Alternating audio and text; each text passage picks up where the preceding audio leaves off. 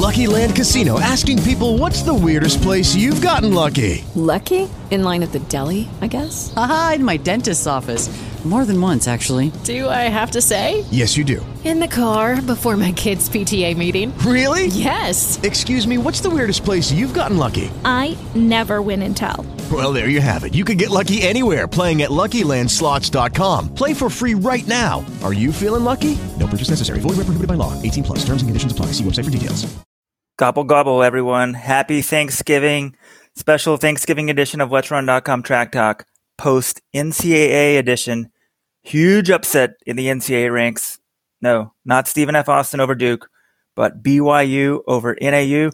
We'll break down all the NCAA action, NCAA teams of the decade, plus a lot more. LA Kipchoge, controversial athlete of the year. New England Patriots have cheated themselves to another victory. Alberto Salazar as a defender and Jordan Hesse. Can you guys name 2 of the 10 coldest cities in the world? Rojo shares his shoe buying experience. But first, let me welcome the crew. It's my final Let'sRun.com Track Talk coming to you live from New York City. Robert, Jonathan, welcome. Yeah, good to be here. I don't think I deserve a round of applause, but maybe Bill Belichick and the New England Patriots for taking down your Dallas Cowboys. But also, let's give an applause for champions from Terre Haute, BYU men, Arkansas women, Edwin Kerger on the men's side, Wayne Kaladi on the women's side. We'll talk about a lot of that. Robert and I were there to see it. It was a great weekend, even though the day in Terre Haute itself was very rainy and miserable. Had a lot of fun out there. Wait. John, you seem to be gloating a little bit about the Patriots. I think you should be apologizing and be thankful that you're even allowed to be on this podcast. And no one has praised me. It was a great weekend for yours truly. 7th place overall in the Let'sRun.com Running Warehouse Prediction Contest. 7th out of 100. My expertise and knowledge revealed yet again. Jonathan Galt, though, folks, is lucky to have a job still at Let'sRun.com. It's been pointed out that he did not even have BYU on his podium in the preview. I had to take to the website after NCAAs to defend him, to point out that he did have 4 of the top 5 women's teams in his preseason rankings, while the coaches poll only had 2 of the 5. John, I prevented you, the internet mob, from going after you. So the Patriots may have won, but hey, the Cowboys covered the spread, and I bet the Cowboys at +6. So thank you, Jason Garrett, for kicking that idiotic field goal, because I won $50. Wow, Rojo, my internet guardian, what would I do without you? So first of all, I'm going to say, I think I deserve some of the credit for you getting 7th in the prediction contest, because you've admitted multiple times that you just learn about NCAA cross country by reading my previews. So I'm essentially the source. I incepted that pick into your mind. And BYU, my rationale, yes, I left them off the podium. Horrible pick in retrospect. My rationale essentially was, look, they've been on the podium in the last few years. They probably should be on the podium this year, but some team always underperforms, and some team, there's usually a surprise team in 4th. So I was like, I thought it'd be fun to pick Tulsa, and someone had to get bumped off. I thought BYU was the most likely candidate. Clearly, that was wrong. Congrats to BYU men, but that's my reasoning. I don't want to hear this, John. Well, John tried to accuse, of all people, a New England Patriots fan tried to accuse me of cheating in the prediction contest. This, John, no. Yes, I do read your previews, and that helps me. That doesn't mean that I'm not capable of doing it myself. I am really the brains and the genius, the origin of the idea. It's like I am like Sergey Brin or Larry Page at Google. They could program. They're smart enough to do it if they wanted to, but they don't need to anymore. They hire their underlings to stay up all night while they are on their yachts. Robert, you're right. I didn't give you enough credit because, yes, you use my preview to make your picks, but then after reading my preview, you then just look at the master key and see what all the other people on Let's Run are picking and use that to make your final picks. So it's, you take a second step of laziness, but I'll give you credit. I forgot to mention that. Okay, I'll admit I knew very little about after the top few names. So what I did the night before the race, I went to see what the Let's Run Nation was picking and basically used that for my picks 100%. Except I had a few strong things that I went against. Like there's a few people I didn't like, a few teams I didn't like. I was they had Alicia Monson. Let's Run had her slightly over Kaladi. I'm like, no way, Kaladi's going to crush this race. I knew she was going to win it. And that was the key to my success. So modest, as always. Weldon, how did you do? Did you even enter the prediction contest, Weldon? I didn't see your scores up there. Yes, of course I entered. The Running Warehouse prediction contest, guys. You guys got to, plug the sponsors. I did all right. I probably beat you, John, because I did better picking the teams than you did. Yeah, I didn't do great. I was in the top 10%. Next week, we will be talking to Jason L., Seabiscuit, and B-Row Runs. Those are our 3 winners in the prediction contest. They all get the Skechers Go Run Hyper Shoes, official shoe of Edward Cheserick. And those are coming from Running Warehouse. I did all right in the contest. We need to come up with a new format, I think, for the cross-country contests. I agree. Too many negative points. It's just too complicated. It needs to be simplified. And so, also, I think for the marathon trials, we need to come up with a thing. I think maybe you just pick the top 5. Whoever picks the most wins, and then you pick the winning time. Cross-country, obviously, you're not going to pick winning time, so somehow for cross-country, we need some sort of tiebreaker.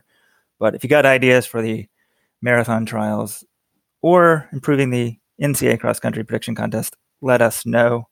But guys, my time is limited on this show.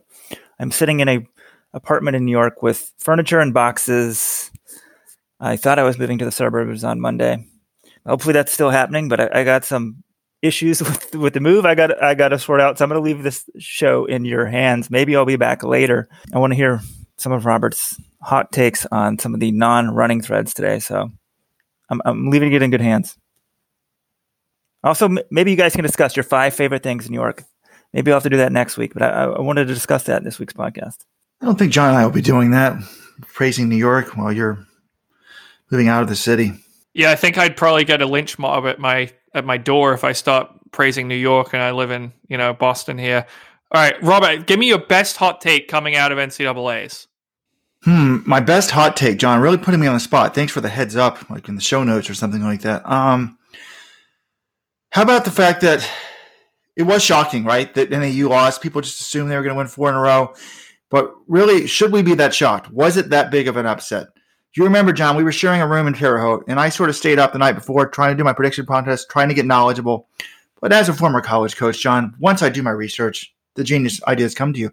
When I woke up, do you remember what I asked you? You asked me how many of NAU's top 7 had run at NCAAs before. Correct. And the answer was only 3 of them. And that made me very nervous. Not that I ever had a team at NCAAs, but I had a lot of individuals. And just NCAAs is a different beast. It's not the same thing as Nuttycombe. It's not the same thing as pre-nats. There's a lot of pressure. There's a lot of people. You go out, everyone's battling for possession. Everybody wants to be top 40. And that made me very nervous. And I've just put up a piece late last night in the week that was where I compared the BYU and the NAU runners. I ordered them. I ranked them in order of like their track PRs and sort of their cross country accomplishments, just 1 through 5. And if you match up 1 versus 1, 2 versus 2, 3 versus 3, 4 versus 4, 5 versus 5. Now I only used the 5 scorers because there was like I think a talented NAU guy in 6th or 7th who had been All-American in the past that didn't do it this year. But the 5 scorers, I'm not sure that NAU had an advantage at any spot. Number 1, I gave a slight edge to Connor Mance because he was 10th last year. I thought that was better than Beamish. He was run 13:31. I thought number 2, they were even. I gave a slight edge for BYU at number 3, definitely edge to number 4 at BYU, and even for number 5. So, looking at that in terms of their credit, not how they run this year, but their overall thing, is it that shocking of an upset? Considering that NAU was so inexperienced at the meet, although the inexperienced guys in NAU were the ones that ran well, John, which was interesting. Plus, factor in, John, if you want the hot take, here's the real hot take. Is it fair that BYU has an 8th-year senior on that team? They had an 8th-year senior, a 7th-year senior, and a 6th-year senior on the team. That's not a hot take. That was all over the message boards after the meet. I mean, look, is it fair? Well, it's legal. It's under the rules. It is kind of insane. I'll say that. Daniel Carney, their number 2 guy, 17th overall. So here's how those 8 years break down. He had 2 years of omission, 1 year red shirt. He got injured, so he got a medical red shirt, and then he had 4 years of eligibility. But so it is kind of crazy. He's 26 years old, and he's an 8th year out of high school, and he's still running this meet. But look, it's within the rules. And one of the things is whenever any team wins, people love to complain about stuff. If NAU wins, they would have said, "Oh, they have international guys." When other schools win, "Oh, they have transfers." If you look at the construction of any NCAA championship team, very, very few of them do it without some sort of, I wouldn't call this an advantage or a trick. It's just one of the ways to improve your team. There's you usually get a transfer or an international student, or sometimes guys who are older. It's just hard to build a good team without that stuff. Correct. And when Stanford wins, well, I guess they never win, but when they used to win, people used to complain, not only do they have athletic scholarships, they also have the need-based financial aid. And if you really are like, when I was in the college coaching ranks, what people don't understand is like every school has its advantage. Like the whole thing is you're trying to divide like 12 scholarships on the men's side for a whole team of track and field. So other people say, oh, they're an all-distance squad. Or some of these track schools, like Arkansas has huge scholarships. It's pretty easy to get a scholarship for another reason. Florida State, I think it was, used to have some random scholarship for certain people from Canada because some guy donated a bunch of Canadian alum or something. So there's all these like nuances that get you, talent on the team. You don't win without talent. So that was my hot take, but I really want to get a shout out to Ed Eyestone's BYU team because their women were incredible. They were second. They were very close to winning. Well, he doesn't coach the women. Let's give credit to Diljit Taylor. She's the head coach of the women. She's really turned that program around. Yeah. Was he the director overall? Sorry, Digit. And then every one of the top 5 for BYU ran well. Speaking of Taylor, John, I didn't get to see her. I didn't see her. They didn't invite Eyestone to the pre-meet press conference, right? And they didn't invite Taylor. So neither one of the BYU coaches was there. But can I ask you about, I saw her after the race or your video, but I didn't ask you about this. She was wearing sunglasses on a day when it was pouring down rain. What was up with that? I didn't get the scoop on it. And it's actually funny. Someone pointed it out on the message board. They were like, why is she wearing sunglasses? And I'm like, I didn't think of it at the time. But so look, the rule is sunglasses almost always make you look cooler. And I think they definitely did, but I don't know. That was not a day for sunglasses. Now, Weldon, you have a hot take or something you're itching to share? Let's go. He's back. I'm back. I hear parts of this. I want you guys, what would the Let's Run criticism be of the Colorado teams that win? They're at altitude. They get an advantage from training at altitude. It's not fair. Thank you. Okay. I figured there had to be one, but I wasn't sure what it was. But that's like the most pure, I guess, wins for, I think, some of the Let's Run people. But I think there are no bonus points for not having foreigners, for not having people. I think they just reward the trophy to the team that has the lowest points at the meet, but that may change. Maybe we'll get you'll have like a diversity score, or in this case, I think people in Let's Run want a non-diversity score. So no red shirt, no foreigners. It's funny though. We're 3 guys from the Ivy League. The Ivy League is sort of like, that's, if you want like purity, I guess, quote unquote, is most of those guys, they only in college for 4 years. I guess there are some Brits and international people who come over and run, but very few transfers. But that's not the NCAA. That's, the NCAA is, you have all these rules you have to follow. These teams are following the rules. I don't think people are accusing BYU of breaking any rules. They got it done on the day. Congrats to them. Wait. As a former Cornell coach, I can't believe you think the Ivy League is fair. That's absurd. Stanford, Princeton, and Harvard now are chock full of foreigners, and Cornell doesn't even have foreign financial aid for the athletes. Neither Brown doesn't, certainly. I guess things have changed since my day, though. I do remember like Princeton one year they had this guy like Ben Sittler, and I think he was abroad for like the entire full time in London or something, and then he came back and got second at Heps, and I don't really know how that worked, but I also forgot, guys. Weldon forgot it in the pre-show notes. I'm going to get it out there. One of the big things we'll be talking about in the show is, did Jonathan Galt find love in Terre Haute? He's got a big fan, so we may mention that. But, guys, before we get any farther, you need to support the sponsors. Go to the letsrun.com/shoes site. As we talked about, I bought some shoes. Now, I did not buy them on the letsrun.com shoe site. I decided to support the local running store. We'll talk about my experience buying it later, but I bought a really highly rated pair of shoes, and I will be reviewing them myself on the shoe site. So stay tuned, guys, because I know you tuned in to hear Rojo's comments on shoe shopping. But everybody, don't do like Robert. Buy your shoes online. Put that local retailer out of business. Oh, just kidding. I know that I remember talking to one shoe rep from one company, and he said, yeah, I want to advertise in Let's Run because I know like the guy putting the shoes in everyone's feet, that's like the hardcore Let's Run viewer. They have so much influence, like the person who actually puts the shoe on the foot. So support your local retailer, but if not, for sure buy your shoes off Let's Run. Actually, guys, let's just do the shoe buying experience now real quick. Don't want to drag it out. I know We don't want to have people fast forward. So first of all, guess what brand of shoes I'm wearing right now? If you think about this realistically, there's probably only two brands that I would possibly be wearing right now. What do you think they are? Under Armour is one of them. Hoka. Yeah, and probably Hoka's the other. I'm going to vote Under Armour. Smart man, smart man. I love to support Under Armour to keep the city of Baltimore from burning to the ground. They employ a lot of people here. I've been wearing like I think it's called an Under Armour like Sonic or something, sort of internet connected shoe. What? But I went to the local Falls Road running store. Anyways, I told him that I wanted to wear one of two brands, Under Armour or Hoka. Hoka supported Let'sRun.com. Thank you very much. And then it was kind of interesting. I said, he's like, what are you looking for? What type of shoe? And I'm like, well, I really would like a black shoe that looks good in my jeans. And then he starts looking at my arch and talking about my arch or something. And I need a stability shoe. I'm like, I've never worn a stability shoe. I'm like, I really kind of like these dark ones. Does this come in dark? He's like, well, they come in different colors, not just the ones on the wall. He's like, well, wait a minute. Is this a fashion shoe? Or are you actually ever going to run in it? So I didn't have the guts to tell him that I used to run a lot. I guess it doesn't matter, though. Am I actually going to run in it? Yes, barely. Weldon, are we stripping Robert's runner license right now? He went to a running store to buy a pair of running shoes, and his request was, I need a black pair that makes me look good in jeans. I can't believe this. What happened to your request for breaking 5 hours in the New York City Marathon, Robert? Speaking of breaking 5, I spoke to Chris Lear, author of Running with the Buffaloes. He's back running again healthy. He has some tips for Robert to get healthy. Chris is convinced he can break a 5-minute mile. Someone in Let's Run should devise a plan. Like we should have like a challenge in 2019. It's like me versus Robert versus Chris Lear versus some high school guy.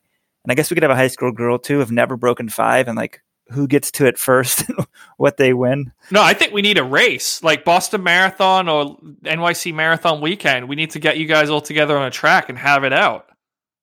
I'll sign up to rabbit it. I can hit a sub 5 mile. What about a special division of the Fifth Avenue Mile where they just let us race? I can't race in that, but that would be embarrassing. They do have a media mile, Robert. John, the other thing that's embarrassing about these shoes is I came home with them. My wife said, you should have just gotten the gray. That would look better. So I didn't pick out well. But anyways, Chris has helped me. He and I both have huge calf problems. He's going to see an acupuncturist. He's told me who to go to see to. And also try to do some full body sort of fitness class first before I get back into running. But it's the Hoka Bondi 6. Probably the most expensive pair of running shoes I've ever purchased. But I'm rocking. He said they'd be good for my calf because I got this huge rocker. I feel like I'm almost in the Vaporflies. I'm so high up. Very cushioned shoe. Most cushioned shoe on the market and an 8.8 rating on the Let'sRun.com shoe site. So thank you, Hoka. Under Armour, next time I'll get you. The guy kind of was trashing the Under Armour shoes. I love my Under Armour shoes. Very comfortable.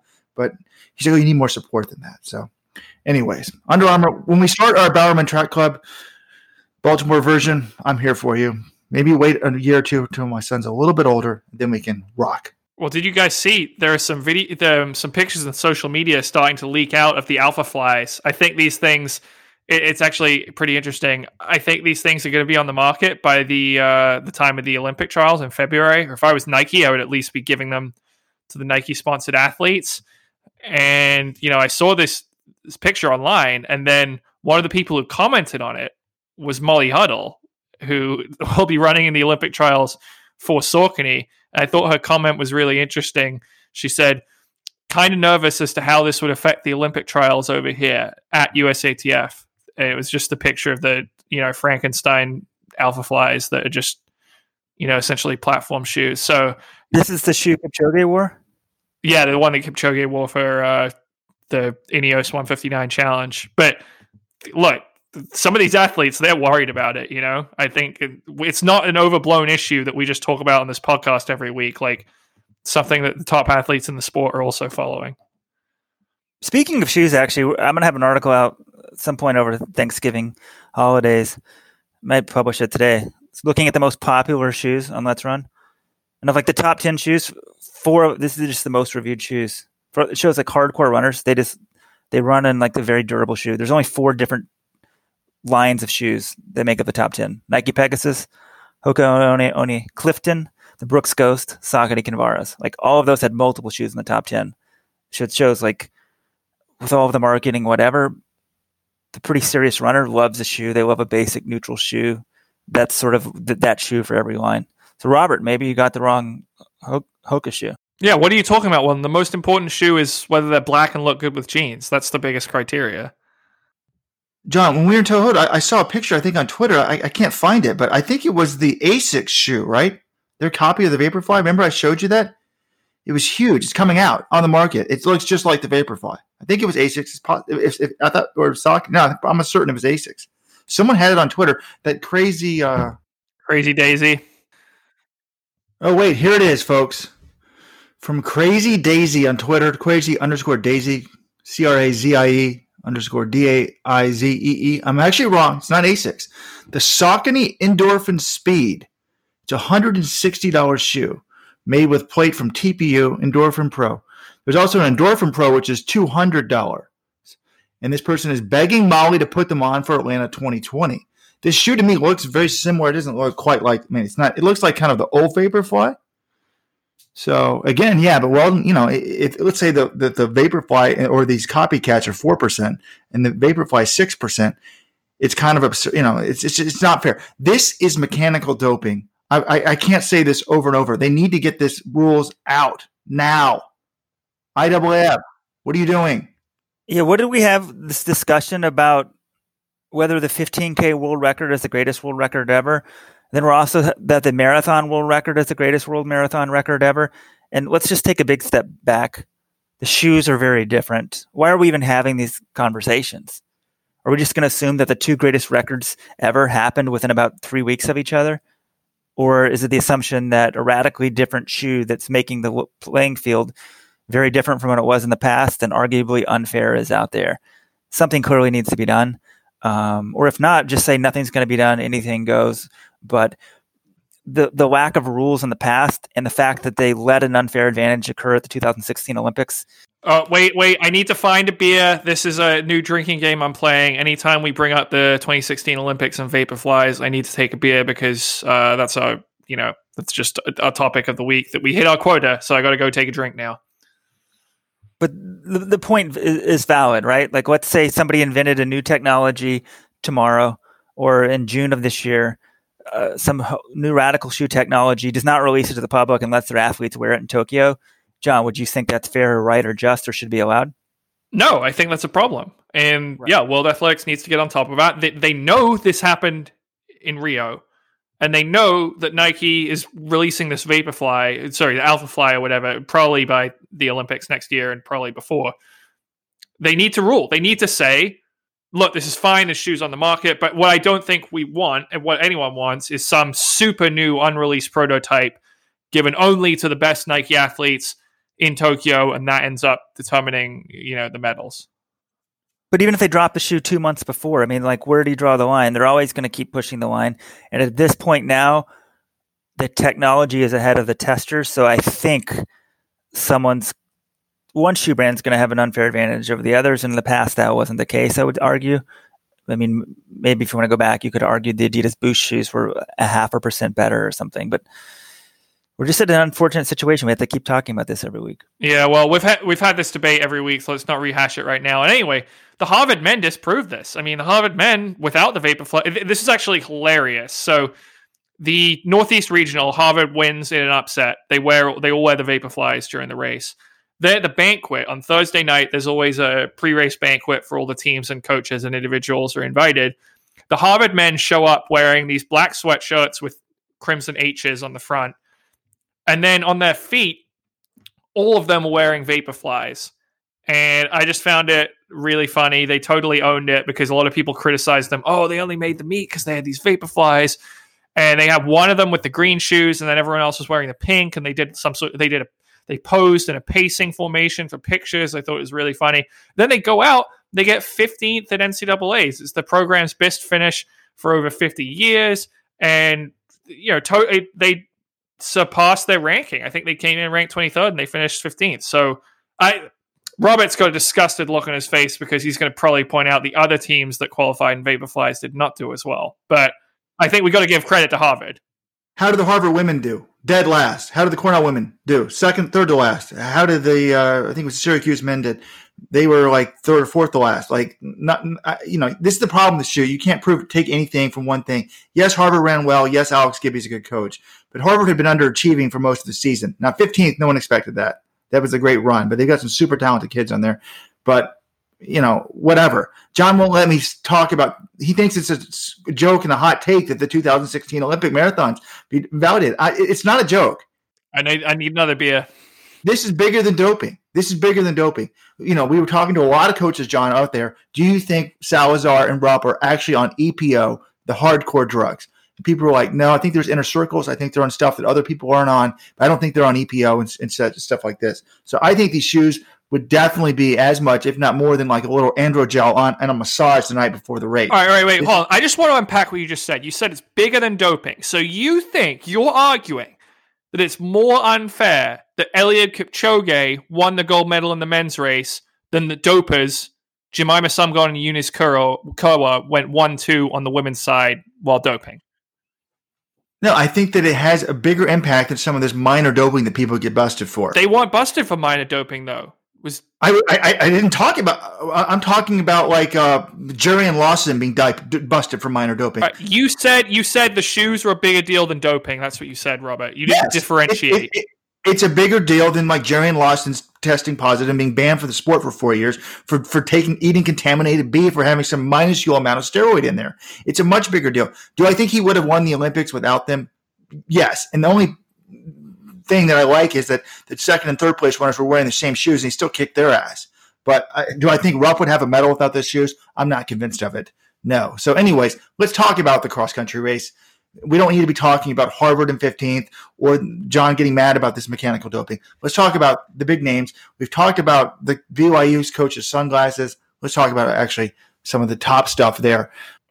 We talked about BYU over at NAU. What we haven't really talked about is the Arkansas women completing the Triple Crown, winning Lance Harder's first Division I cross-country championship. They've narrowly held on. This is a team that had repeatedly come up short in nationals the last 7 straight years. They finished lower than the ranking. John, do you think were they close to choking it away, John, since the score was so close? Or do they deserve all the praise because all that matters is they did win? No, because you could say they're close to choking, but I don't think that's fair because BYU scored 102 points. No team, that's the lowest score by a runner-up in the women's race since 1997.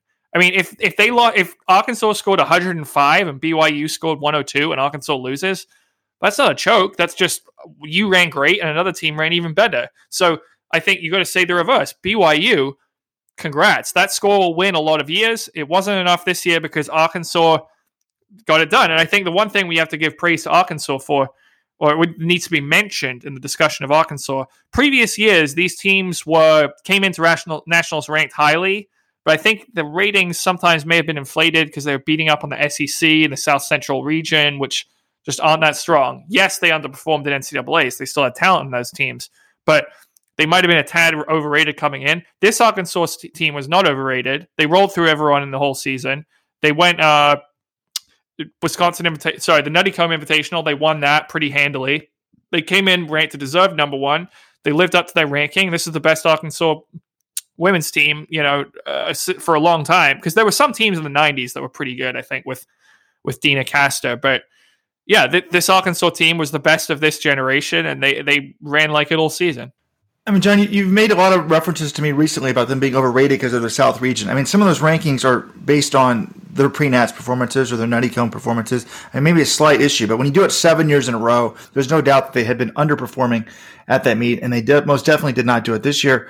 They ran, very well and deserved the title. And then Wayne Collada, I mean, it was pretty much 50-50. Colladi. Sorry, Robert continuing his tradition of mispronouncing women's athletes' names, but Wayne Colladi. Oh, I'm sorry. I don't know how to pronounce. I don't have to speak. It's an I, not an A. It's not hard. Sorry. What?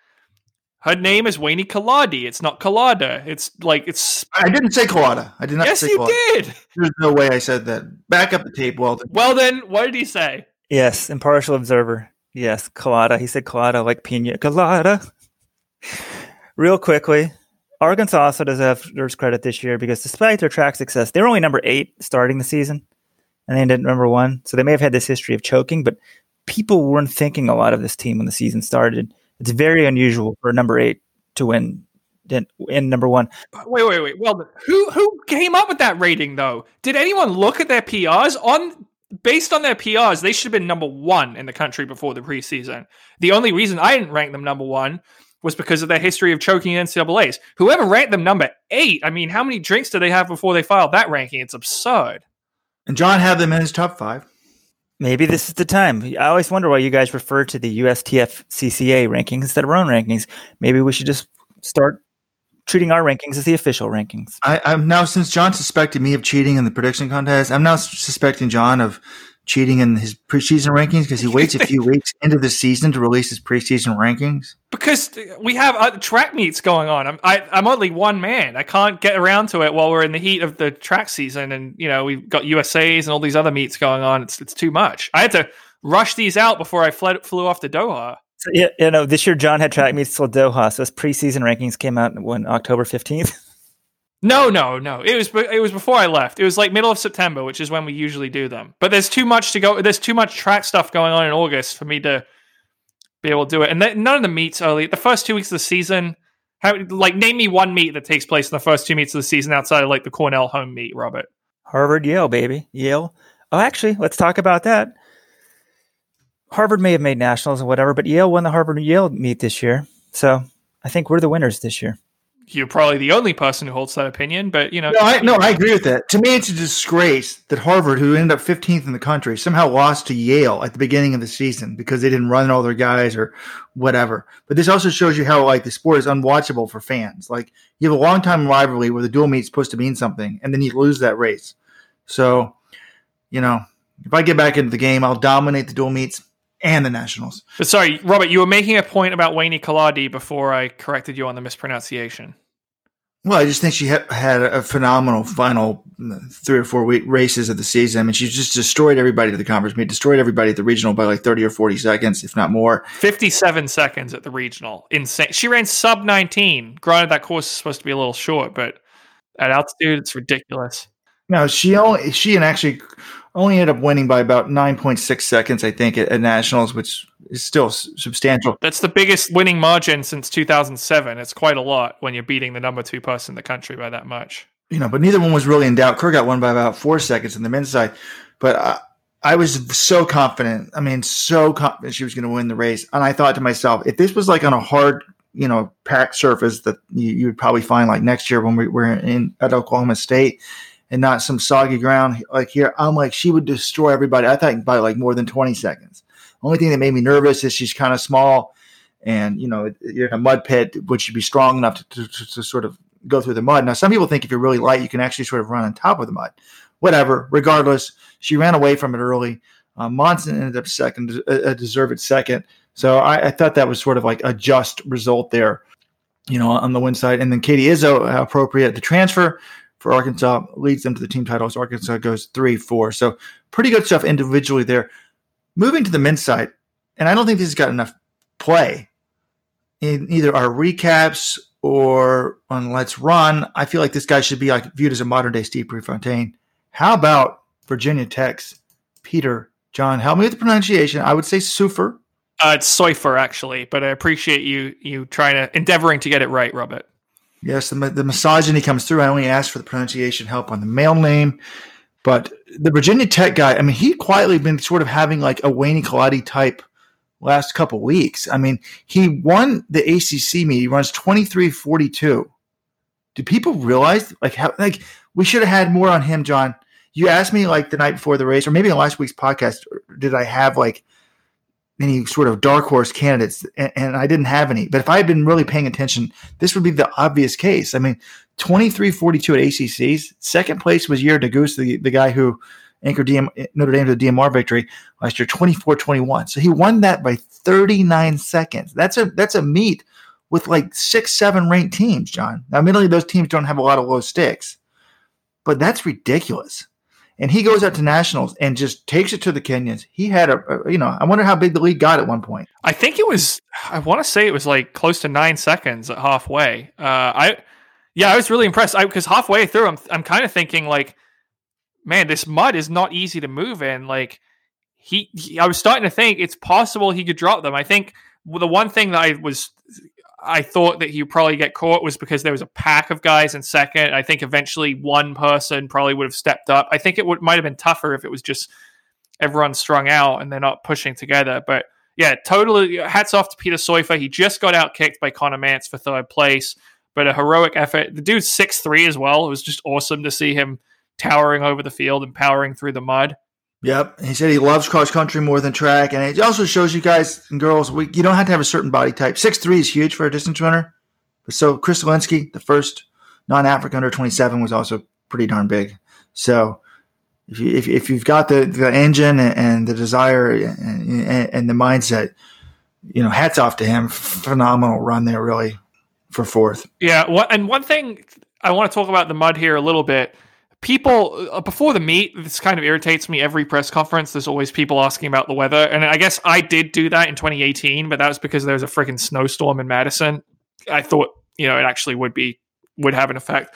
But I think the way the weather affected these races was, on the men's side, getting out early was crucial. If you look at the team scores, the top three at 3K versus the top three at 10K team scores, it's almost identical. BYU got out really well. The best, I think Ed Eystone said, the best they've ever gotten out at this meet. NAU got out horribly.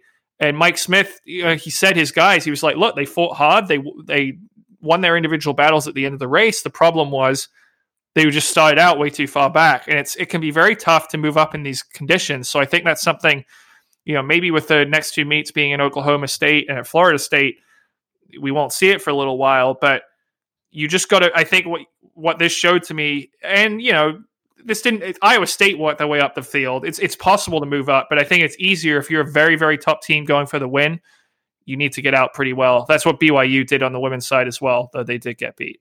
I'm not sure if I agree with that. I would like to see the stats back that up. I think that I really want to do some research. I just gave you stats. The top three in the men's race at 3K were the top three at 10K. So what? That's just a one-off thing. If I remember correctly, maybe 10 years ago, we had this theory before. People had this theory, if it's muddy, I think this is a long-held belief, if it's muddy, you have to get out hard. And I thought one year Colorado came from way back in the mud. Because think about it, the mud actually makes the race longer, so you have more time to make up ground. So I'm not just going to believe this because it seems like it's true and the results at 3K. A lot of races, if you score the race, halfway through, it's the same as the finish. My brother's college coach at Yale used to always say, just score the race at 5K. And that's normally the case, but it's not always the case. I don't know. I just you want more evidence. I can accept that. If anyone remembers the Colorado team from, I would say about 10 years ago when they came from behind in the mud or whatever. Maybe it was someone who beat Wisconsin, that dream team. That was the mud. I'd like to see analysis of that. Do they even have mid-race splits? To see who was behind and ahead. So if anyone knows, email me, robert@letsrun.com. Yeah, coming next week, our recap of the 2004 NCAA cross country championships. So, well, John's making fun of me for going back to 2004, but No, I support this. You want more data. I can get behind that. I'm a man. I want, if I'm going to reach a conclusion, I want it to be supported by the facts, and you're not convinced yet. I can respect that, Robert. Yeah, but I do think that, mentally, for the younger runners, this is what I think would have been helpful for them, particularly in the years to get out. They've been running up front in all these races. So what happens at NCAAs is when you get out in the back, you just sort of panic. You're not used to being surrounded by people. These are, whatever. But when you're up front, it's just much more calming because you're used to being up front, particularly if you're a young runner. So I think for the younger people at NAU, it could particularly be damaging because you don't have the confidence to think, I'm going to run through this field and get up there.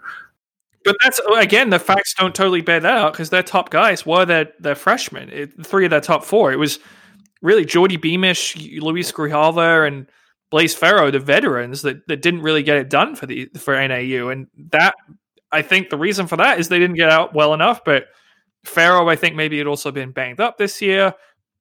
But for whatever reason, look, here's the other thing. It is really hard to get it done on one single day, year after year. NAU had done this the last 3 years. They've come to NCAAs, knocked it out of the park, and they didn't have an A race in the biggest race of the year. But that's really hard to do. BYU did, but you look the last couple of years.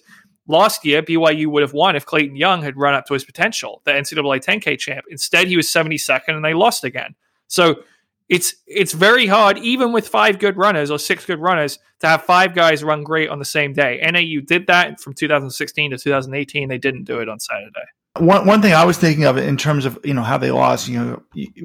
One thing is Blaze Farrell had not been running as well all season, so he was sort of like the last pick on the team, right? And he's a 28-20 guy, so the fact that he was down, even though he'd been like an All-American in the past, was not that surprising.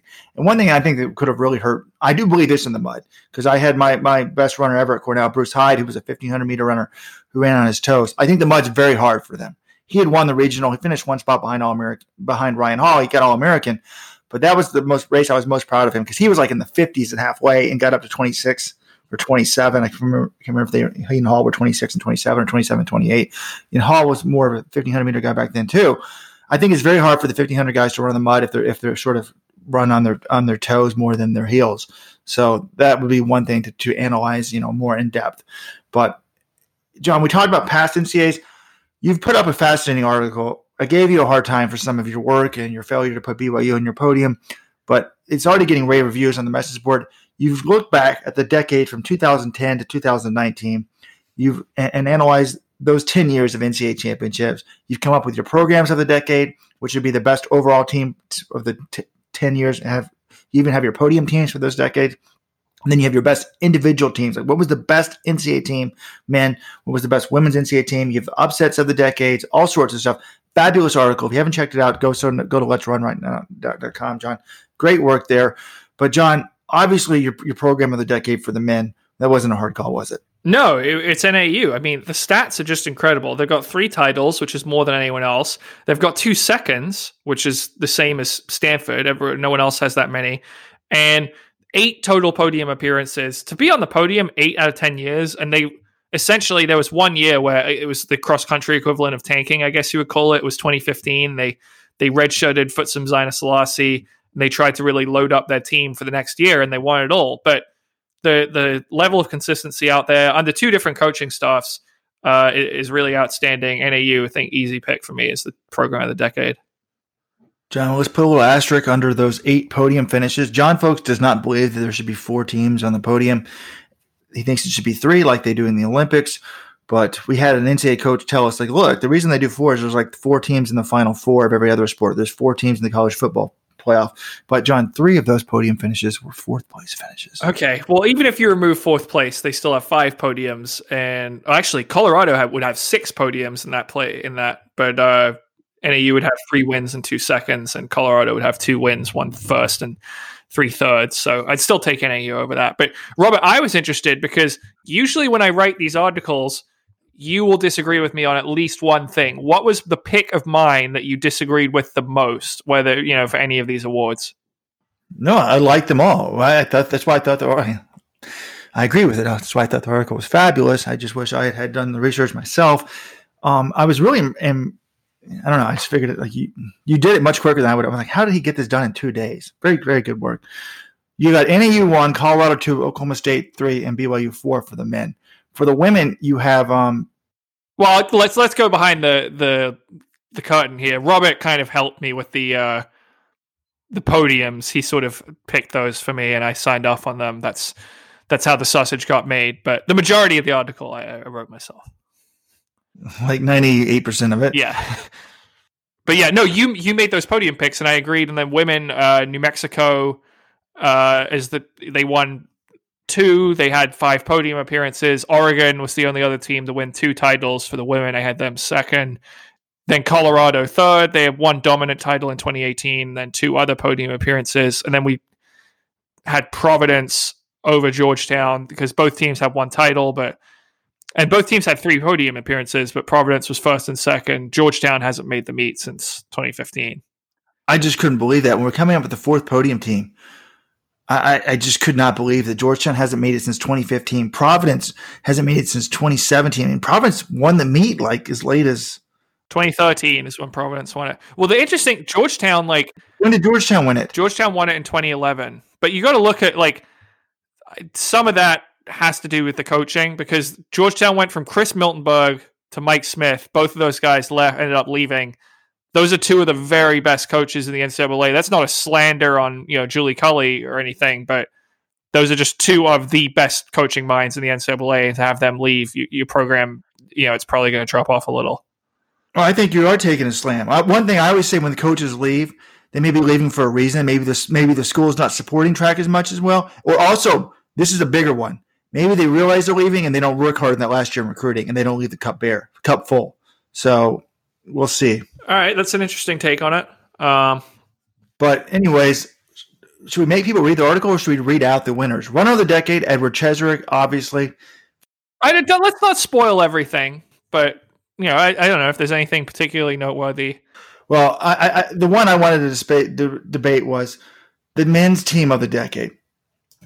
And you basically, if you lined up, maybe we should have put this in the article. To me, the way I think about this is if you lined up all 10 NCAA men's team champions and had them race, not in a 10-team meet, but in an actual NCAA meet. So having 31 teams, we have 40 teams in it because we have the number 31 teams plus the 10 champions, or whatever. Which team would win? And your four finalists were 2010 Oklahoma State, 2012 Oklahoma State, 2014 Colorado, and 2017 NAU. And I was really, when I was looking at the track PRs of 2012 Oklahoma State, I'm like, how would that team lose? They've got a 13-15 guy at number 2. They have a 13-46 guy at number 3. Wow. Yeah, but their last two guys are only 14-24 and 14-26. Yeah, so I felt like up front, that 2012 Oklahoma State team was better than 2014 Colorado. I mean, Amar Musa was only a 13-56 guy. Admittedly, he was 5th in cross country for Colorado. Here's the thing, though. At a meet like that, their 5th man, who was Shane Moskowitz for 2012 Oklahoma State, which was 53rd, that's the lowest of any of those 4 teams by quite a bit. He just would have gotten hammered, I think, and the other teams would have picked up a big score at the number 5. Sorry, they would have picked up a big score at number 5. Yeah, and so that's why I ultimately thought it was the right call, because when I first looked at it, I'm like, this is wrong, but you go down to the 5th man. So basically, Oklahoma State's 4th guy was 24th, Colorado's 4th guy was 24th. These are different years, obviously, but 2012 and 2014 are pretty similar in terms of, it's not like it's 9 years apart, it's only 2 years apart. But then for the 5th man, Shane Moskowitz was only 53rd, whereas Pierce Murphy of Colorado, Colorado had 5 All-Americans. And they had a 6th guy. Jake Harris was 1 spot out of All-American. So, well, the other thing is, though, NAU, in the 2018 NAU team, Mike Smith, before the meet, said that team was even better than the 2017 team. And they didn't score quite as few points at the NCAAs, but I think that team might have had 6 All-Americans on it. I have to look up the stats and confirm it, but they didn't run quite as well up front, but let me just run through the results here. They had number 1 Tyler Day in 6th, Matt Baxter in 15th, Luis Grijalva in 23rd, Blaze Farrow in 26th, Peter Lamong in 29th. That's 5, and then Jordy Beamish. So they had 6 All-Americans, and I think Baxter he really went for it early and ended up fading to 15th. They didn't have him and Tyler Day going 2-3 like they did in 2017, but that 2018 NAU team was one of the best. And the same thing for 2015 Colorado. I think on paper, going into the season, you would have thought they would have been better than 2014. And they ran well at NCAAs. They scored 91 points, but they lost to Syracuse, who just ran out of their minds. Yeah, you even have the upset of the decades, both individual and team. Some really good stuff there. So check out the article on Let's Run. John, got to get out of here for the holidays soon, for Thanksgiving. So let's move on. And I think it's time for our weekly Alberto Salazar segment. This was actually, you talked about my hot take for the week earlier for cross country, but I have a hot take here, John. You heard me say it in Terre Haute. I think we were stumbling out of Buffalo Wild Wings, and you're like, I've got a great hot take on the Salazar thing. Make sure I remember this the next morning or whatever. Yeah, your hot take was essentially about the testosterone experiments, Robert. You remember it? Yeah, so there's a Runner's World article by Sarah Lords Butler last week that I found to be fascinating. Jordan Say sort of has finally broken her silence on the Salazar situation after the Mary Kane things. And I thought that her comment was fantastic.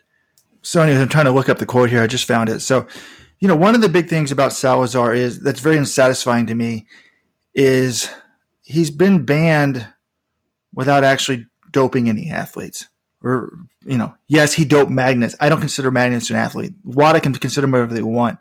So, but when I've talked to people about this, including friends like Chris Lear, Running with the Buffaloes author, he's like, but he doped his sons. He did that, and you too, John. He did a testosterone experiment on his sons. I'm like, but he says that was to see if they were sabotaged. He's basically figuring out if his own people can be sabotaged. And like Chris Lear's like, I don't believe that at all. It's just, and Adam Goucher, I think, said the same thing. That's just totally unbelievable. And I'm like, I don't know. I don't think you guys realize how crazy Salazar is. He's absolutely crazy. So to me, only knowing Salazar a little bit, I'm like, the guy's insane. So maybe he would do something that stupid or that crazy. Who would dope their own sons? Well, only a mad scientist. And that's kind of what Jordan Hussey's quote got me to realize, just solidify. Here's what Sarah Ward's Butler asked her about, is he obsessed with weight? And here's Jordan Hussey's answer. Alberto, if you ask me, is he obsessed about weight? Yes, but he's obsessed about everything. He wanted to cut my hair to reduce drag. He wanted me to wear a wetsuit in the Boston Marathon. It's just every little detail is covered, and weight happens to be one of those things. And I thought that quote really made it hit home to me. I'm like, yes, this is kind of what I've been trying to say, and I just couldn't come up with it perfectly. This guy's crazy. He's obsessed about everything. So if there's anyone in the world that actually might have been doing that experiment for legitimate reasons, I think it might have been Alberto.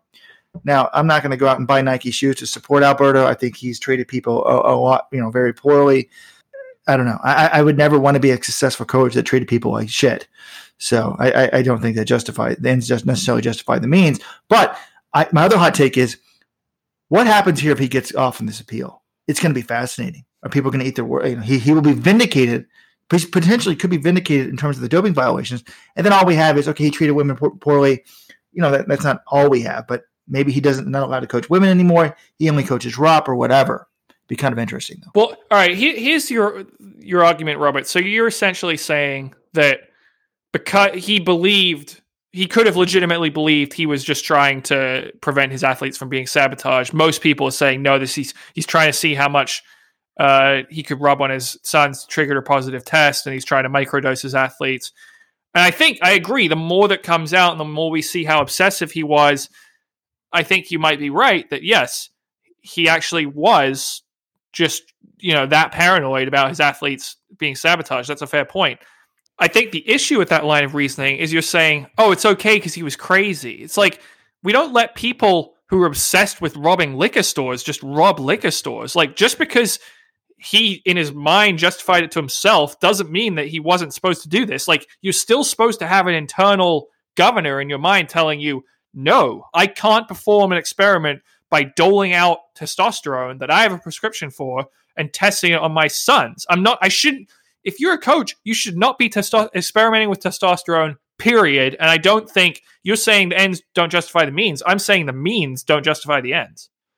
Okay, but are you upset about him doing this experiment? Why? Because you shouldn't be playing around with testosterone. You shouldn't be giving it to anyone else. Are you worried about his son's health? No. Or are you worried that he's doping people? I'm just saying you should not be playing around with testosterone. You shouldn't be giving it to other people. Alberto Salazar has no qualms about doling out prescription medications or who knows what kind of substances to people who don't need them. Who knows how Alberto acquired them? I just think, look, he played with fire and he got caught. He played with testosterone and he got burned.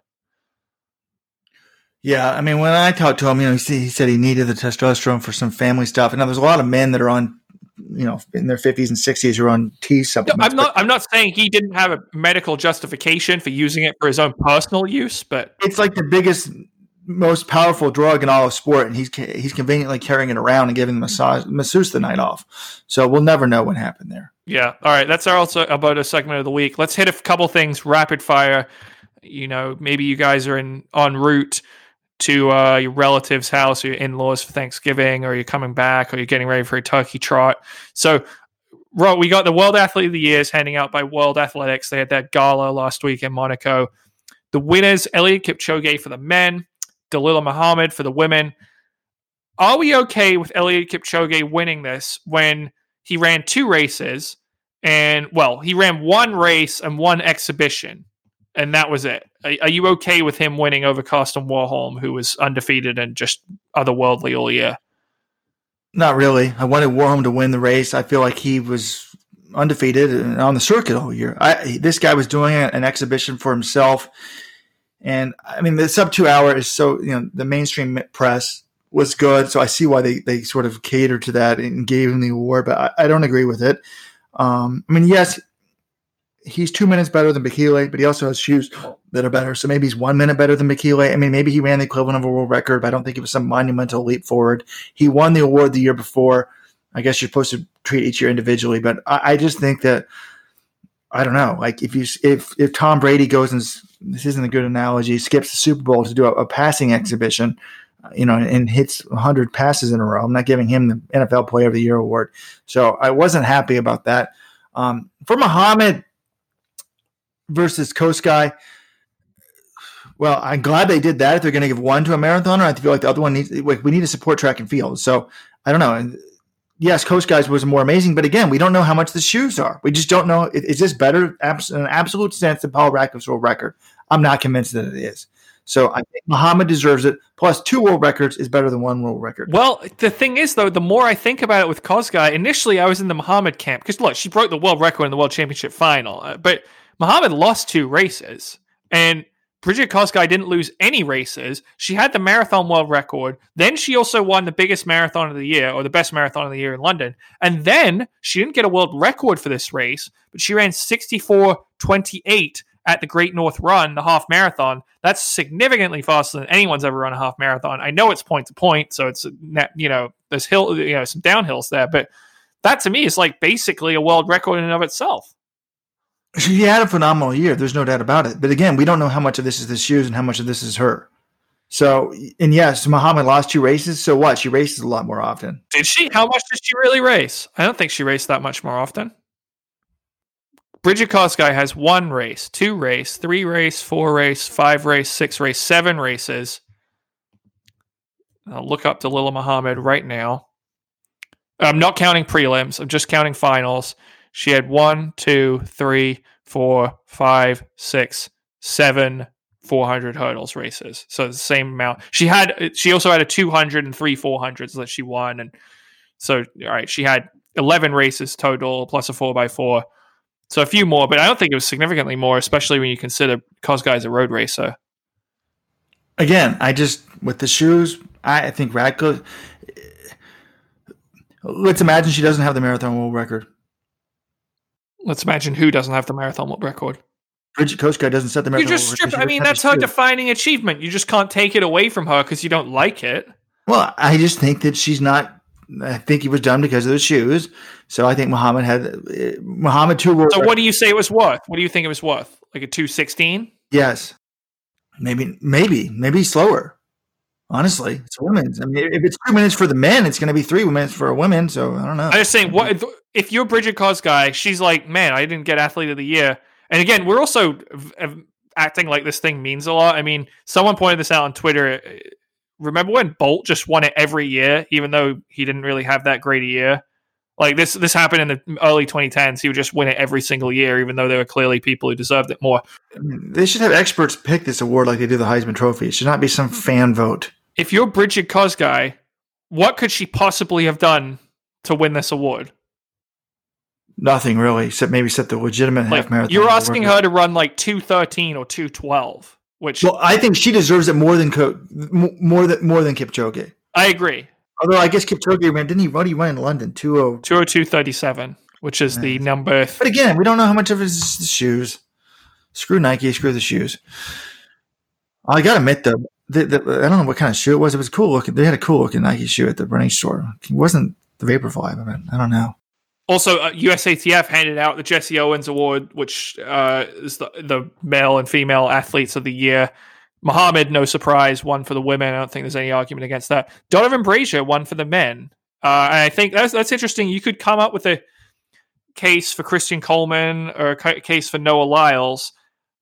I think I'm okay with Brazier winning, though. He broke the American record and the World Championship record in the final. And then I looked at his results all year, and I was like, well, I don't think he was quite as dominant on the Diamond League circuit, but he only lost 1 Diamond League. He only ran 3, but he was 3rd in Doha, and then He ran 143 and won in Rome. He won 142.7, won the Diamond League final in Zurich, and then he won the World Champs. He also ran 144 indoors. He did get beat in that race, but that's a historically fast time. So Lyles wasn't undefeated in the 200 outdoors, and Coleman wasn't undefeated in the 100. They both had losses in those events as well. So I think Donovan Brazier, I think it's fair to say he won that. But if you put Lyles or Coleman, I wouldn't have had a problem with those either. No, I think he deserved it because he got the American record and the championship record, and Coleman and Lyles didn't either.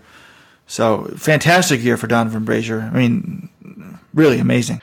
Now, Robert, I know that it seems like the season might be over now. There's no more running until, we have a few turkey trots. NCAA cross country's over. Track isn't coming back till the new year. But we actually do have a pretty interesting race this weekend, the Valencia Marathon. Have you seen the fields for this thing, Robert? No, I have not. They're World Marathon major quality, or in some cases better than a World Marathon, I would say. World Marathon major. So they have, as of this writing, 1, 2, 3, 4, 5, 6, 7, 8, 9, 10, 11. 11 guys at 206 flat or faster entered. My God. Yeah. Now, one of them's Guy Adola, and the race director told me, he may not end up running. They're not totally sure. He's the guy who ran the debut record in Berlin in 2017 and then hasn't really done anything since. But they've got Hapasa Nagasa, 203.40, Leo Gabriselassie, 204.02. Sergei Kabede, he might be kind of washed. Well, he's not totally washed up, but he's not in his prime. He's at 204. But then Emmanuel Sainer, the guy who won Buenos Aires last year. And then you've got a battle for the European record between Mike Keegan Osberlin of Turkey, 205.27, and Sondre Moen of Norway, 205.48. So that's good. And then that's just the men's side. On the women's side, we've got Vivian Chariot, last year's London Marathon champion, Rosa Dereje, former Dubai Marathon champion, and Burhan Dibaba.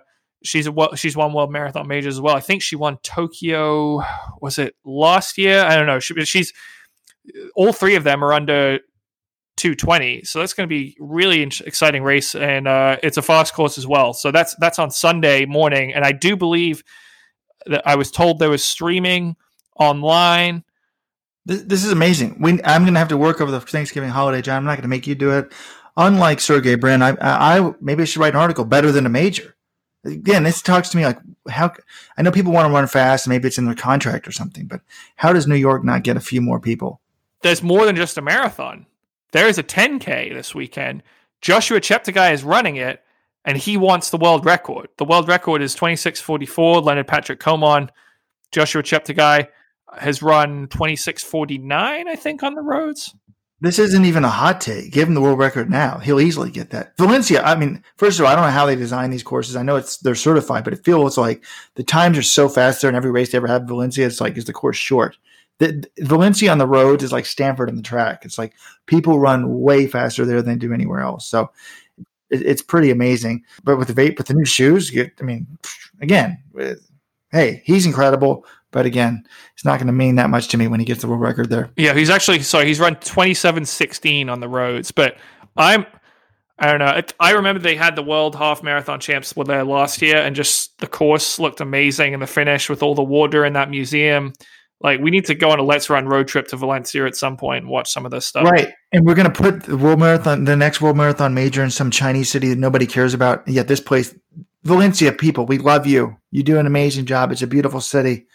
I feel like I should move to Valencia. Maybe I can. I could do Let's Run remotely. I don't really speak Spanish very well. I mean, I speak it okay, but anyways. So, yeah, that's I'm trying to think here. All right, now we need this. 2 of the 10 coldest cities. This thing, you teased this was one of your favorite threads of the week, Robert. Explain yourself. Before we leave, I wanted to talk about my favorite message board threads of the week. There was quite a few I loved. I mean, how would a high school all-star team do at NCAAs? And I've approached that subject by looking at how did the 5 best true freshman Americans do at NCAAs on the women's side and men's side. So you can check that out in the week that was. I think it was 6th on the women's side and 9th on the men's side.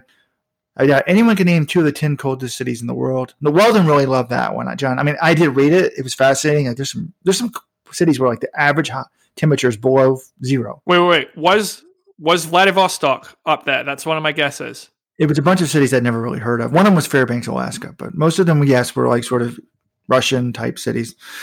Is it harder to succeed in the business world being a distance runner because you have the appearance of a skinny, weak person? This was fascinating to me. I love this thread. Like, they're like, if you work in a technical job, no, but they're kind of like, if you work in consulting, it's sort of like who yells the loudest and is viewed as like the most powerful when you're in these like group meetings. So kind of interesting. And the Weldon started a thread. Mayor Pete, only in America. Mayor Pete, who's won, I think he's now second in the presidential election for the Democrats. He only received 8,500 votes in his last election. Now he might be potentially the president. Wait, he's number 2? He's that popular? 2 or 3. Elizabeth Warren's fallen down. I think it's. I still can't believe that Joe Biden. Folks, you want my hot take? Joe Biden will not be the president of the United States. There's no way. I said this. Like, the Democrats to me always nominate like the person that they should not nominate. I'm like, any Democrat would beat Donald Trump 4 years ago, except for Hillary Clinton. I'm like, they nominated the one person they shouldn't do. Same thing with Joe Biden. He's like the last person they should nominate. Oh my God. Do we even continue the podcast in 2020? When this election gets started, there's going to be hot takes and toxicity flying left and right. I don't even know. It's not toxicity. It's just like, why would you nominate some guy who's basically senile, is the plagiarist? And I mean, you're supposed to be the party of diversity. And this guy sounds a lot like our current president. Senile, plagiarist. I mean, I guess Donald Trump's not a plagiarist, but I didn't say that Donald Trump was better than him. I'm just saying, like, it would be a layup if you nominated somebody competent and not like someone like Joe Biden. I disagree. I don't think people thought. Look, I think you're underestimating this. Not to totally dive into politics, I don't think any Democratic candidate is a layup against Trump. I just don't think that's true. Yeah, well, I think it would have been 4 years ago if they'd not done Hillary. Anyways, those are my favorite message board threads of the week. My favorite one actually ended up being the high school one, and that's why I wrote about it in the week that was. Yeah, I like that little take you had on that, Robert. That's good analysis. Check out the week that was for some Thanksgiving reading. But before we go, John, one thing we talked about to say, I didn't bring this up at the time. I was really stunned by. So last week it came out that Paula Radcliffe is going to be her coaching advisor. And then the Athletics Illustrated, the Canadian website, had some updates on that, where they spoke to Radcliffe. And she sort of clarified what that meant. She's like, and I was shocked by this quote, "I'm happy to help Jordan out as well as I can. It's not an official coaching role since I am not actually qualified to coach." What? Why wouldn't she be actually qualified to coach? Since I'm not actually qualified to coach, but primarily, I also don't have the time to travel full-time as a coach when my kids are still young and my priority. So I understand why she doesn't want to be, like going out to do camp and etc. But what do you mean she's not qualified to coach? It's not like you need a coaching credential. I know. I thought about that. I'm like, all right, to be an NCAA coach, I get that. But like, if I'm an elite marathon and I just want Robert to, like, I guess you probably have a coaching credential from back in the day or something. Maybe I'm exposing you here, but no, I finally did the USATF level 1 coaching, like in my 8th year, just to put it on my resume. But like, you can be coached by anyone you want to. Ryan Hall was coached by God for a few years. Like, it doesn't matter. You don't need to have some credential. I think 2:15 marathon PR is just that gets you in the door to coach anyone. John, now before we leave, I keep saying before we leave, but we will be leaving shortly. As a Brit, I mean, do you celebrate Thanksgiving? Because Thanksgiving kind of represents like us coming to America and then taking your prized land away from you. No, that's represents the Brits coming to America and taking the land away from the Native Americans. That's what Thanksgiving's about. The 4th of July is the celebration that would be questionable for me to celebrate. But you're forgetting, Robert, I'm a dual passport wielding American Brit. I have a British passport, I have an American passport, I have an American mother and a British father. And so when I was growing up, even in England, we celebrated all the American holidays. We always had Thanksgiving turkey. We didn't watch football because it wasn't on. But yeah, I love Thanksgiving is one of my favorite holidays now because the food is amazing. You got football all day. Unfortunately, we've got the annual shit bowl shit matchup of the Lions, who the early game on Thanksgiving, Lions Bears. It's going to be terrible. But actually, let's bring this up right now. We've got Cowboys Bills, second straight game against an AFC East opponent, and I was kind of curious. We didn't really mention this at all. The New England Patriots 13, Dallas Cowboys 9. The game of the week last year. What do you guys have to say for yourselves? Holy shit! I'm back. I just decided to put back on the headphones. I'm like, I think I can rejoin the podcast. What are they talking about? I heard Cowboys. I'm like, oh, have they talked about this? Has John apologized yet? Cheap victory. Cheap victory. Everyone's criticizing my boy Jason Garrett for not going for it there for the touchdown. The win percentage, the biggest difference in win percentage in that game was the blown tripping call by the ref. Our win percentage went from 21% to 11% with that one call. Yeah, that was a bogus call. I accept that. But here's the other thing. You're just saying you're going by strict percentages. Here's what you need to factor in game circumstances. Yes, it was 4th and 7 when Cowboys kicked the field goal, but that was the closest they've been to the end zone all day. They had scored no touchdowns. They needed a touchdown one way or another, either to take it to overtime or to win the game. That, to me, was the best opportunity that you had for a touchdown because the Patriots' defense, the secondary, was just totally locked them down. Stephon Gilmore had another amazing game, just locked down Amari Cooper. He should be Defensive Player of the Year. I don't know. I just think that was the closest they were going to come to a touchdown. They needed a touchdown to win. So I would have gone for it there. But yeah, congrats to the Patriots, 10-1. Still, people are freaking out about the Ravens, and rightfully so. They housed the Patriots when they played them. They're playing really well, but the Patriots still have the best record in the AFC, and right now the Super Bowl, the road to the Super Bowl goes through Foxborough until proven otherwise. Yeah, I think my take on the game was if I hadn't had the $50 on the Cowboys with the spread open, I rate that he didn't go for it. But I don't know. I felt like the Patriots deserved to win that game. You blocked a punt. We did not. We threw an interception. You did not. And the yardage is basically even. I don't even know how it was even a 4-point game. People forget you also missed an extra field goal. Both teams missed a field goal. But I think if we score that touchdown with you missed 2 and we missed 1. If the Cowboys score that touchdown there with 6 minutes left, I think Tom Brady marches down the field. Now your kicker may have missed another one, but you probably win the game by 3 points. But the tripping calls were BS. It's still proof, though. This is America's team. The ratings are in for the game. It's like the highest rated NFL game in ages. I just think, John, that shows. Patriots were in it, too. You're saying, like, oh, it's only because of the Cowboys. Not every Cowboys game is number 1 in the country. It's because they were playing the Patriots. This is what's wrong with America. Why are the Cowboys popular? They haven't won anything since 1996, I think. This is embarrassing. Well, it's because in England, like, look, when you grow up in England, the Dallas Cowboys, like, when you think of football, it's just like Dallas Cowboys, baseball, New York Yankees. That's just sort of the team that's associated with that sport internationally. Same with like soccer, Manchester United. It's just doesn't really matter what they've done recently. They just have their brand at this point. Well, John, I need to get on the road soon. But I realized we almost forgot. We got to tell the Terre Haute story. People on Twitter are demanding it. They've seen it. David Monty put a tweet out. So we're in Terre Haute the night before the race. We're at the famous restaurant there / pub. John, give a shout out to the name of the place. I forgot the name. M. Moga's. It's a good spot for a hang. Yep. So we're hanging out there. John, we're at our table by ourselves, and then John hands over to a table with Ray Flynn, the agent, is there, and David Monty of the New York Roadrunners Race Results Weekly. And John's standing at the table, and a young lady comes over and is like, "Oh my gosh, are you Jonathan Gauld?" He's like, "Yes." She's like, "Oh my gosh, I'm so excited to meet you. I'm such a fan of your work. Like, it's amazing work. Like, it's just the way you analyze everything. It's just so well done. And then the podcast, I'm a big fan of the way you talk on there." And John, what else am I missing? What other attributes? Those were the main. Yeah, that you hit it most of it. I see John's actually fairly pale. He's blushing a little bit right now, just the same way. Like, and I kind of came over in the middle of this, or I was at the table and actually I kind of hear it. I'm like, what's going on over there? And it was so effusive. Like, Ray Flynn, the agent, thought that this wasn't real. He's like, this is a joke, right? Is someone paying her to come over here? Like, someone set this up, right?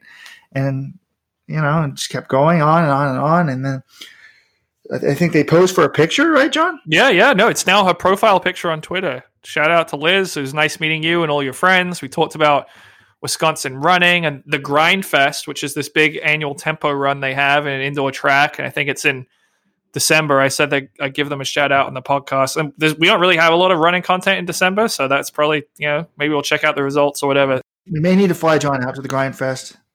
But so she left, and then, that was that. And then Mick Byrne, the Wisconsin coach, came back over and really sort of called John out. And he said, "John, have you asked her out? Do you have her number yet?" So he had apparently told her that was Jonathan Gauld and told her to come over. And, John got, I didn't know Weldon as an employee what to do, what was proper. I didn't know if I should force John or try to encourage him or stay back. It was kind of awkward. You didn't need to, because Ray and Matt Sonnenfeld and Chris Lotzman were all encouraged. I mean, everyone was like, "Oh, you have to go talk to her." So it was crazy. Couple things, guys. Sorry, first of all, I paid this young woman. I'm sorry, John. Paid her to, you guys asked, you never checked in. Paid her to say some nice things about you. I knew she's a big track fan, was in town. So just that's number one. Number two, even if someone likes your work, it doesn't mean necessarily they want to date you. So I don't know where you guys are taking that route. So just Mick Byrne told us. Okay, interesting. Mick from an older generation. Mick coached her. Oh, cool. No, it's cool that John's work's appreciated. I think also this was pre-race, and then she saw what happened, and John didn't have BYU in his top 4. So I'm sure she doesn't think that highly of him. I've been exposed as the fraud that I am. You probably now want to go talk to Robert and say how great his work is, because Robert, number 7 in the prediction contest. So Weldon, I will appreciate Weldon. Weldon didn't absolutely forbid me from putting her picture up on Twitter when David Monty tweeted about the episode. But Weldon's very proper. But she put the picture out there herself. Hey, it shows we got women listeners on Let's Run, visitors as well. We obviously have a lot, but sort of the stereotype is that it's an all-male misogynistic site. So, hey, this is good for our image, right? I want to give a shout out to one of the guys she with. He knew everything about Wisconsin running. It was amazing. But one thing, John, this is the problem, folks. I'm a married man, and I love my wife dearly. But there's no such thing as perfection in a human being. She hates Tom Brady. And she also hates the Dallas Cowboys. But I actually like the fact that she was willing to say that to us. So she was not just willing to just praise us and say how great Tom Brady was or the Dallas Cowboys. I think she's a Packers fan, right, John? Yeah, nobody's perfect, Robert. Well, so I'm 7th. I'm only 6 spots off from perfect.